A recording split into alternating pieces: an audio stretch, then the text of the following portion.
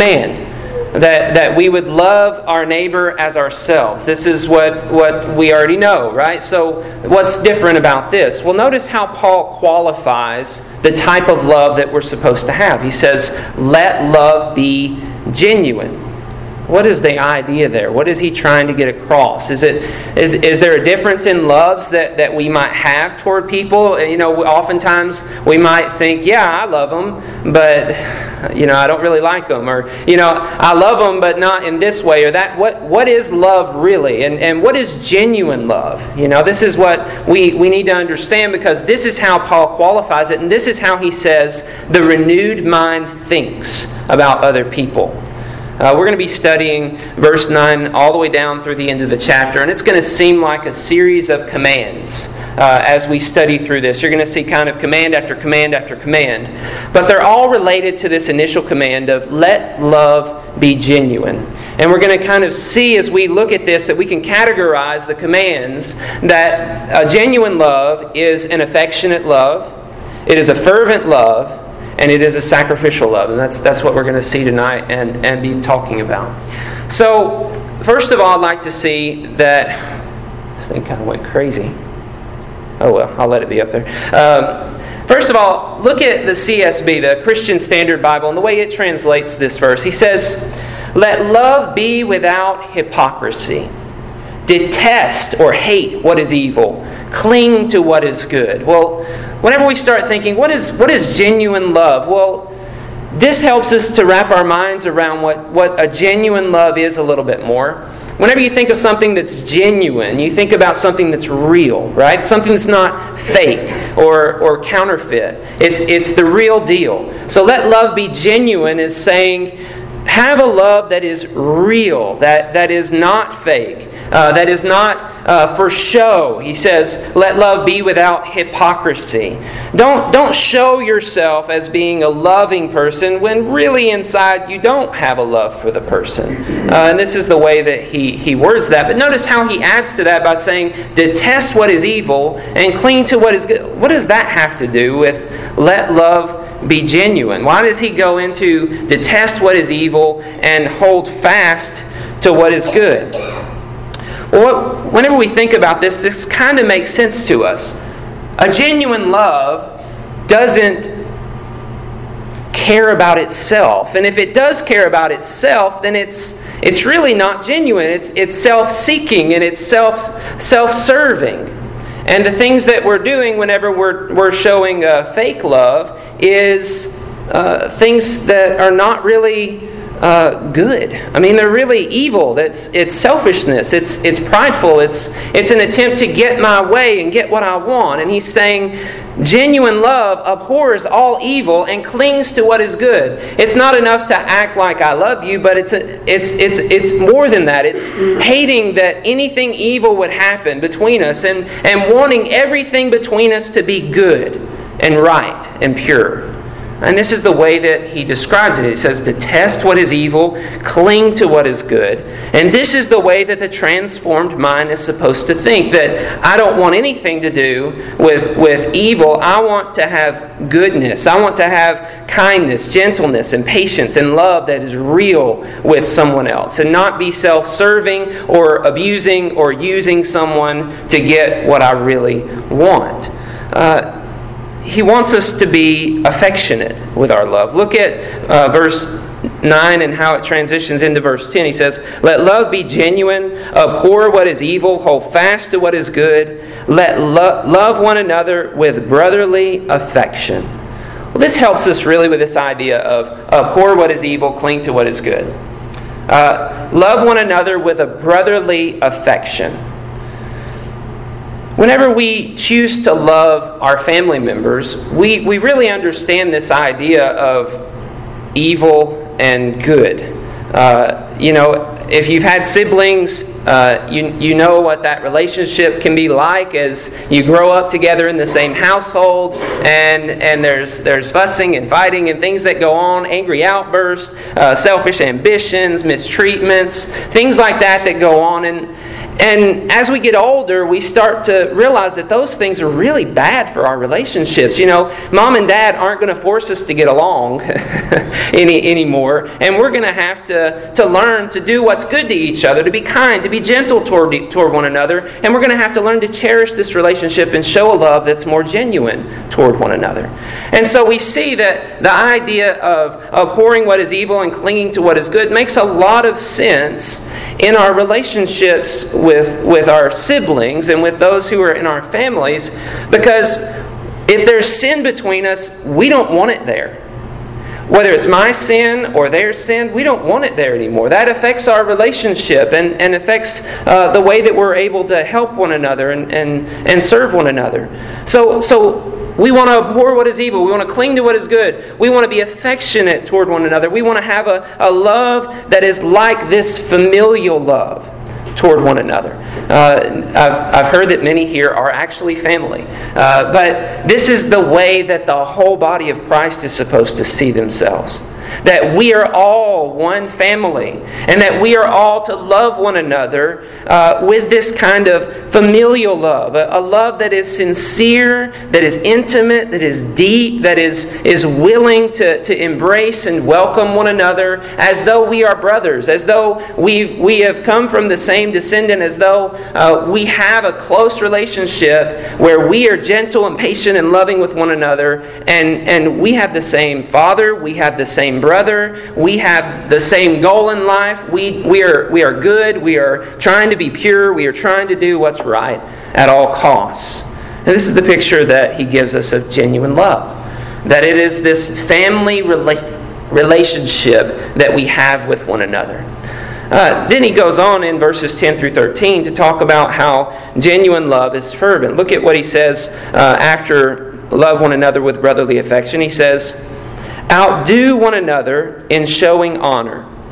Do not be slothful in zeal. Be fervent in spirit. Serve the Lord. Rejoice in hope. Be patient in tribulation. Be constant in prayer. Contribute to the needs of the saints and seek to show hospitality. Notice in this text that he talks about genuine love as more than just a feeling like you're my brother, more than just this affection and this desire to get to know you more deeply and more intimately. It's also an outer showing. How many times have we heard love is something you feel, and we reject that? And here Paul says, let love be affectionate. Yeah, love one another with brotherly affection. But then how many times have we responded with that with like love does things, and love is doing what is good for the other person. And here Paul says, love is both of those things. Genuine love is not just a feeling, but genuine love is also doing. And the way that he words this is fascinating. He says, outdo one another in showing honor. We're in this sibling rivalry with one another. Like, I want to do more loving things towards you than you do for me. I'm gonna be better than you at loving the lowly and loving other people than anybody else. And this is like running the race, which we talked about this morning. I want to outdo everyone in showing love. The picture there is that we're going to be fervent, that we're going to be desiring this and zealous toward this goal of loving other people. Sometimes we might think that, nobody's shown me love yet, so I'm not going to show love back to them. But here we see, love is something that is initiated by the one who is desiring to show love. This is a fervency, a desire inside of us to fulfill the needs of those around us. When we look at this text, notice how he says this. Rejoice in hope, be patient in tribulation, be constant in prayer, contribute to the needs of the saints, and seek to show hospitality. Well, there's a number of commands in here that I'm like, well, those things don't really seem like they would have an impact on other people. It seems more like something I would do for myself. Rejoicing in hope, being patient in tribulation, being constant in prayer. But think for a second about the kind of impact that has on us as those around us are not being this way. If we have brothers and sisters in Christ who are not rejoicing in hope, who are not patient in tribulation, who are not constant in prayer. Think about the impact that it has whenever we're engaged in evil activities instead of in the good activities. And he's pointing out here that love is fulfilling the spiritual needs of those around us. Love is something that we're trying to do in every aspect of our lives. As we are having a relationship with God and we are being fervent in our prayer life, we are being fervent in our tribulations, that we're desiring to do what's right and what's good, we're loving our brethren as well, so that they feel encouraged and built up to do the same kinds of things. This is a way that we meet their spiritual needs. But also he mentions the physical needs. He says, contribute to the needs of the saints. Seek to show hospitality. Do the physical things that are needed as well as the spiritual things. It's not enough for us to say, I prayed for you, and be unwilling to take time out of our schedule to actually go and to help them with what they need. It's not enough to just pray or to just set a good example by being patient in our own tribulations. There also has to be a going out and doing things. And it's not enough to just do those things and then have a life of our own that's a wreck. We have to do it all. We have to be transformed in the way that we live our lives and recognize how that affects all those who are around us. We can either lift one another up or we can bring one another down by meeting or not meeting the spiritual needs that they have. Genuine love is affectionate like family, but it also is fervently serving one another and striving to meet the needs of all those around us. But it's not just that we're striving to meet those needs when it's convenient. But notice how he continues in verses 14 through 20. He says, bless those who persecute you. Bless and do not curse them. Rejoice with those who rejoice. Weep with those who weep. Live in harmony with one another. Do not be haughty, but associate with the lowly. Never be wise in your own sight. Repay no one evil for evil, but give thought to do what is honorable in the sight of all. If possible, so far as it depends on you, live peaceably with all. Beloved, never avenge yourselves, but leave it to the wrath of God. For it is written, vengeance is mine, I will repay, says the Lord. To the contrary, if your enemy is hungry, feed him. If he is thirsty, give him something to drink. For by so doing, you will heap burning coals on his head. Do not be overcome by evil, but overcome evil with good. He gives a number of commands in this text, and we kind of see a relationship between the commands, that all of this is talking about doing the things that are really hard for us to do. Look at some of the things listed. Bless those who curse you. That's really hard. To bless somebody who has just cursed me, I don't want to do that. But that's love. That's genuine love. Bless those who curse you. Weep with those who weep. Well, I'll weep about my stuff. But to be vulnerable enough and to invest my life enough in someone else's life that I'm actually physically overwhelmed by the situation, the pain, and the suffering that they're in, that's another level of love. That's sacrificial love. He says, associate with the lowly. What benefit does that give me? What am I going to get out of this? Repay no one evil for evil. There's again, bless those who curse you. Repay no one evil for evil. Don't avenge yourselves. Live peaceably with all. And give your enemy whatever they need. Basically, as Jesus said, love your enemies. It really breaks down into two different categories. It's you serve and you love those who are lowly and who won't profit you, and you serve and you love those who are our enemies, that we might help them in some way. And what we see in this is God's love. This is the way God loves. God loves affectionately, fervently, sacrificially. He loves us in a way that is beyond our comprehension. And as we see Jesus come to the earth, this is the way He loves us. And He wants us to love one another this way. So let's evaluate ourselves. Let's think about our own love in our own lives. Are we being the kind of loving brothers and sisters and Christians that we ought to be? Are we showing that the love of God, the mercy of God has transformed us to become living sacrifices in our lives? Are we willing to have a renewed mind about those around us?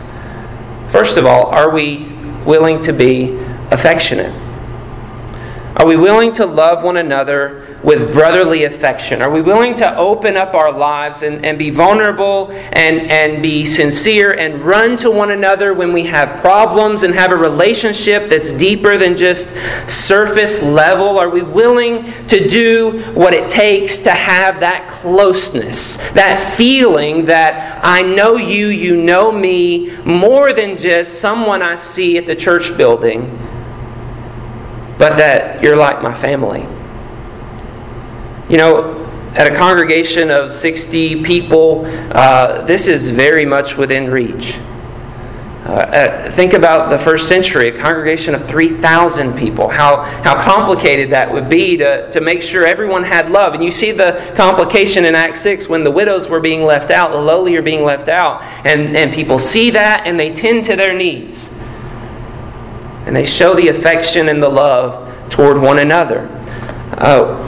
Don't we struggle with this, though? I mean, we're busy. We've got a lot of things going on in our lives. And if we're honest, as we look out into the world, people in the world don't love like that.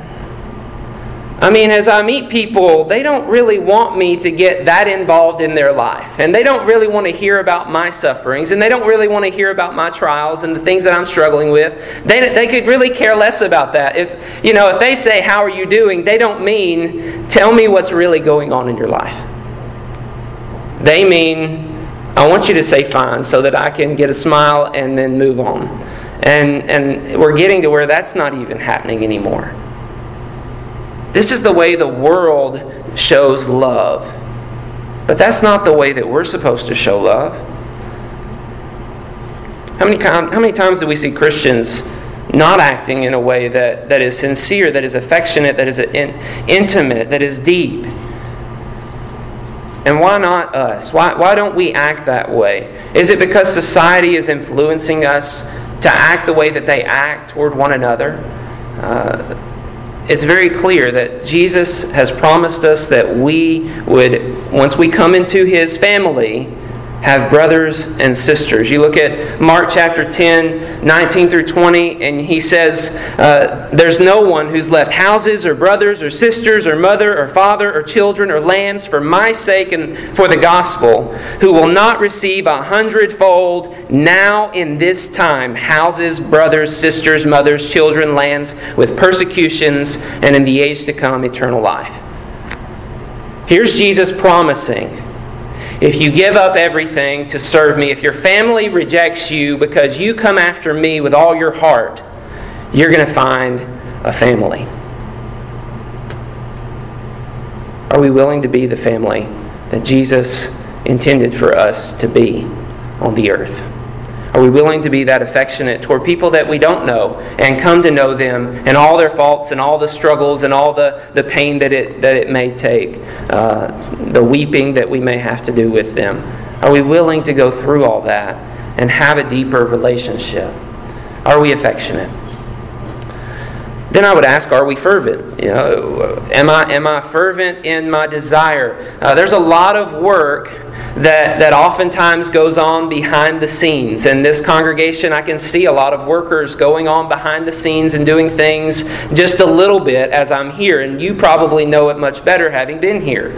But are we fervently working to show love toward all of those around us? Are we outdoing one another in showing honor? Is this our attitude toward the love that we're showing each other? That I want to show more love than anyone else, and not just get to know you, but I want to serve you. I don't just want to have fond feelings of you, but I want to know what you need, and I want to help you with that. And I want to sacrifice the time that it takes to do that. Is this the way that we see ourselves, that we're willing to do what needs to be done to serve one another? One phrase that I kind of skipped over intentionally is in verse 11. He says, "Do not be slothful in zeal, be fervent in spirit, serve the Lord." As we love one another, it turns out we're actually showing our love to the Lord. So, it may be that someone comes in these doors and they are Jesus in disguise. You look at it, and as Jesus talks about it in Matthew 25, He says, "Inasmuch as you did it in one of the least of these, you've done it to me." Jesus sees our loving toward the lowliest of those around us as being love toward Jesus. And notice in that text he says, "I was hungry and you gave me food. I was thirsty and you gave me drink. I was a stranger and you welcomed me. I was naked and you clothed me. I was sick and you visited me. I was in prison and you came to me." And they said, "When did we do that?" "When you did it to one of the least of these, you did it to me." Are we fervent in our love as though we're serving Jesus as we serve this person? What would we do if Jesus was in the building right now? What would we be doing for Him? I mean, how would we be responding to Him being here? How would we want to meet His needs, to serve Him and help Him in whatever way we can? That's how He wants us to view one another. That's how He wants us to view all those around us. He wants us to contribute to the physical and the emotional, the spiritual needs of the saints who are around us. Whenever I was just becoming a Christian, I experienced this, and it made a huge impact on my life. There's an older brother in Christ who just kind of, he started talking to me and getting to know me more deeper, and I felt like his brother. And it was a hard time for me because my family was not okay with the life that I was choosing to be so focused on spiritual things and to be a member of the Lord's church. It was a cult or something like that. And here I am feeling kind of alone, not having a family that much anymore. But this man took me and was talking and helping and interested and trying to help me in any way he could. And I've had multiple men who have taken me and been brothers with me like that. And I've been trying to do that as well. And these relationships that go deeper than surface level have changed my life. And that's what we want. We want to change each other's life. We want our lives to be changed. And we want to be more faithful to God, and we want to glorify God in whatever way we can. And that's what it's all about. So will we do what needs to be done and give up whatever it is that is distracting us and sacrifice our resources and our time to do that? Are we willing to love sacrificially in how we serve one another? You know, he mentions associating with the lowly. I would ask you, is this what you do? Is this the way that you view people? Are you looking out and you're seeing somebody who's not getting a whole lot of attention and you're kind of thinking, I need to befriend them. I need to get to know them, and I need to have a relationship with them and help them in some way and give them something that they really need to be built up, to be educated, to be edified, and to be encouraged in this life? Or am I choosing friends that make me happy? Whenever I get up from the pew after service, am I looking around for visitors that I could befriend and that look like they're lost? Am I trying to find somebody who I haven't been talking to or I haven't seen anybody talking to? Am I trying to help them to be encouraged, to be lifted up? Or do I stick with those who are most comfortable to me? Genuine love loves sacrificially and gives up the things that might make us feel good in order to serve other people and initiate the love toward others and even those who are our enemies. You know, this is a really hard one for me, and it's probably hard for you as well as you go out into the world and people are ugly and unkind and evil all around us doing things that make no sense to us.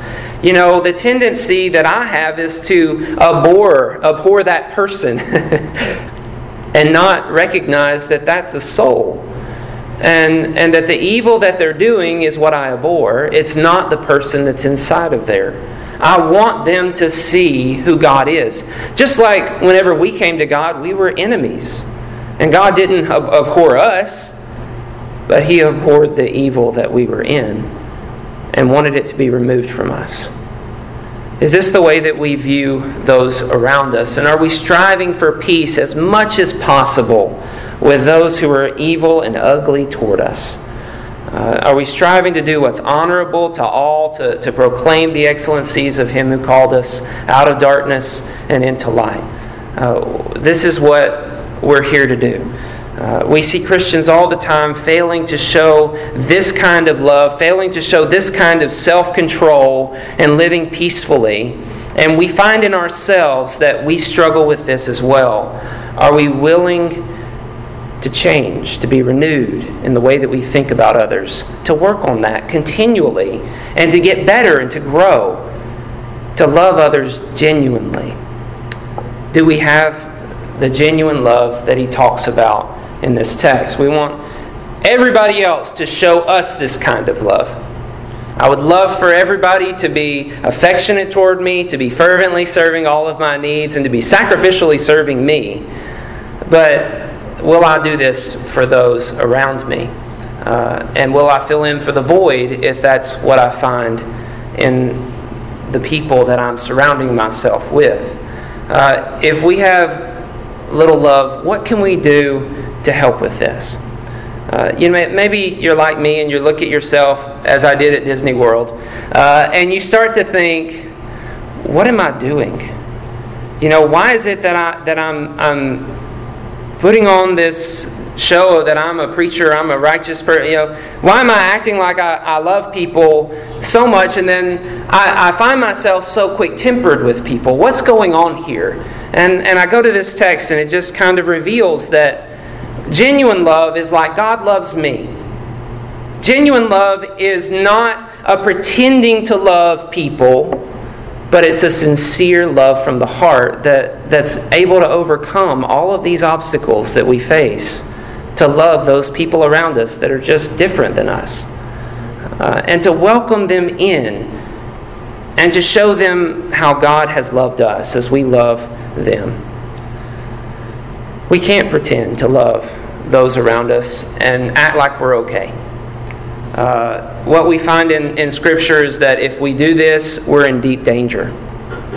This is awful. This is a bad thing to do. Jesus, in chastising the hypocrites of His day, said, "Woe to you, scribes and Pharisees, hypocrites! For you cleanse the outside of the cup and plate, but inside they are full of greed and self-indulgence. You blind Pharisees! First clean the outside of the cup and the plate, first clean the inside of the cup and the plate, that the outside also may be clean. Woe to you, scribes and Pharisees, hypocrites! For you are like whitewashed tombs, which outwardly appear beautiful, but within are full of dead people's bones and uncleanness. So you outwardly appear righteous to others, but within you are full of hypocrisy and lawlessness." It's easy for us to put on a veneer that we're really loving toward people. It may even be easy for us to do some acts that show that we're a loving person. But are we willing to actually love affectionately, fervently, and sacrificially those who are around us? And if we're not, are we pretending to love? The solution is stop pretending. Stop acting like I have no problem loving everybody and I love you so much, and when inside you don't. You got a spiritual issue that we need to work on, that we need to address. It's okay for us to not be okay. We can admit it. I struggle showing love to the people who are around me, especially those who are lowly. I tend to overlook them, my enemies. It's okay to not be okay, but it's not okay to stay that way, and it's not okay to pretend that I'm okay when I'm really not. We have to be honest and sincere, and we have to ask for God to transform our hearts, renew our minds, to be genuine, to be sincere in our love for one another and in our love for the lost around us. We need to abhor what is evil. We need to abhor malice and slander and any kind of evil thinking or jealousy or envy or anything like that gets in the way of really loving people around us. We need to become forgiving people who are gentle and kind and patient and sincere and concerned, genuinely concerned for those around us. We need to make sure that everybody feels like a part of God's family. Because that's who we are. That's who God's called for us to be. To be brothers and sisters with one another, to be mothers and fathers with one another. He extended His mercy and His grace that we might learn from that how to love and be merciful and gracious to all those around us who are in need of love and grace and mercy in a world that doesn't know how to show it. So what are we going to do? Well, if you're like me and you've seen your struggles, we have a God who is abundantly willing to pardon and forgive and give us a second chance if we turn back to Him. We'll find forgiveness, we'll find grace, we'll find mercy, we'll find help for all that we need.